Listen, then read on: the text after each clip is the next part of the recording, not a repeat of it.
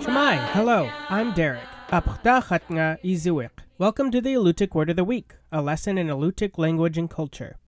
This week's word is Nikak, which means snares. in a sentence, Miklamni papama nakanak pilita kinga, amida duganak pisukluda. which means When I was young, my dad made me snares so we can catch weasels. in English.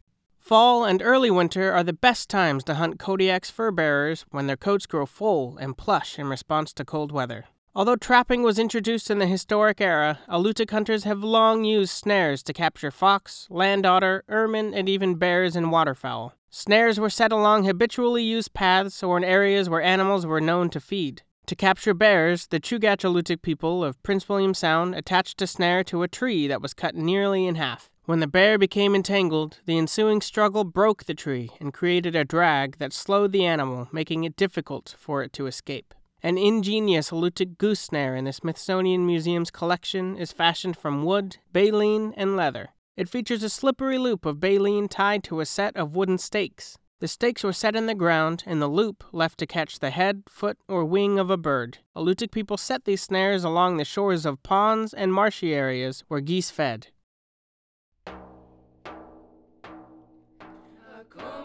The Alutiiq Word of the Week is produced in Kodiak, Alaska by the Alutiiq Museum with support from the Kodiak Island Borough School District.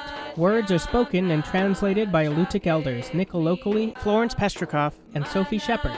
Lessons are written by the Alutiiq Museum with assistance from Kodiak Island Alutiiq speakers. Lessons are published in the Kodiak Daily Mirror each Friday. Subscribe to a weekly lesson email by visiting the Alutiiq Museum's website at alutiiqmuseum.org and find our podcast in the iTunes Store. To learn more about the Alutiiq language, please visit alutiiqlanguage.org. Puyana, thank you for listening.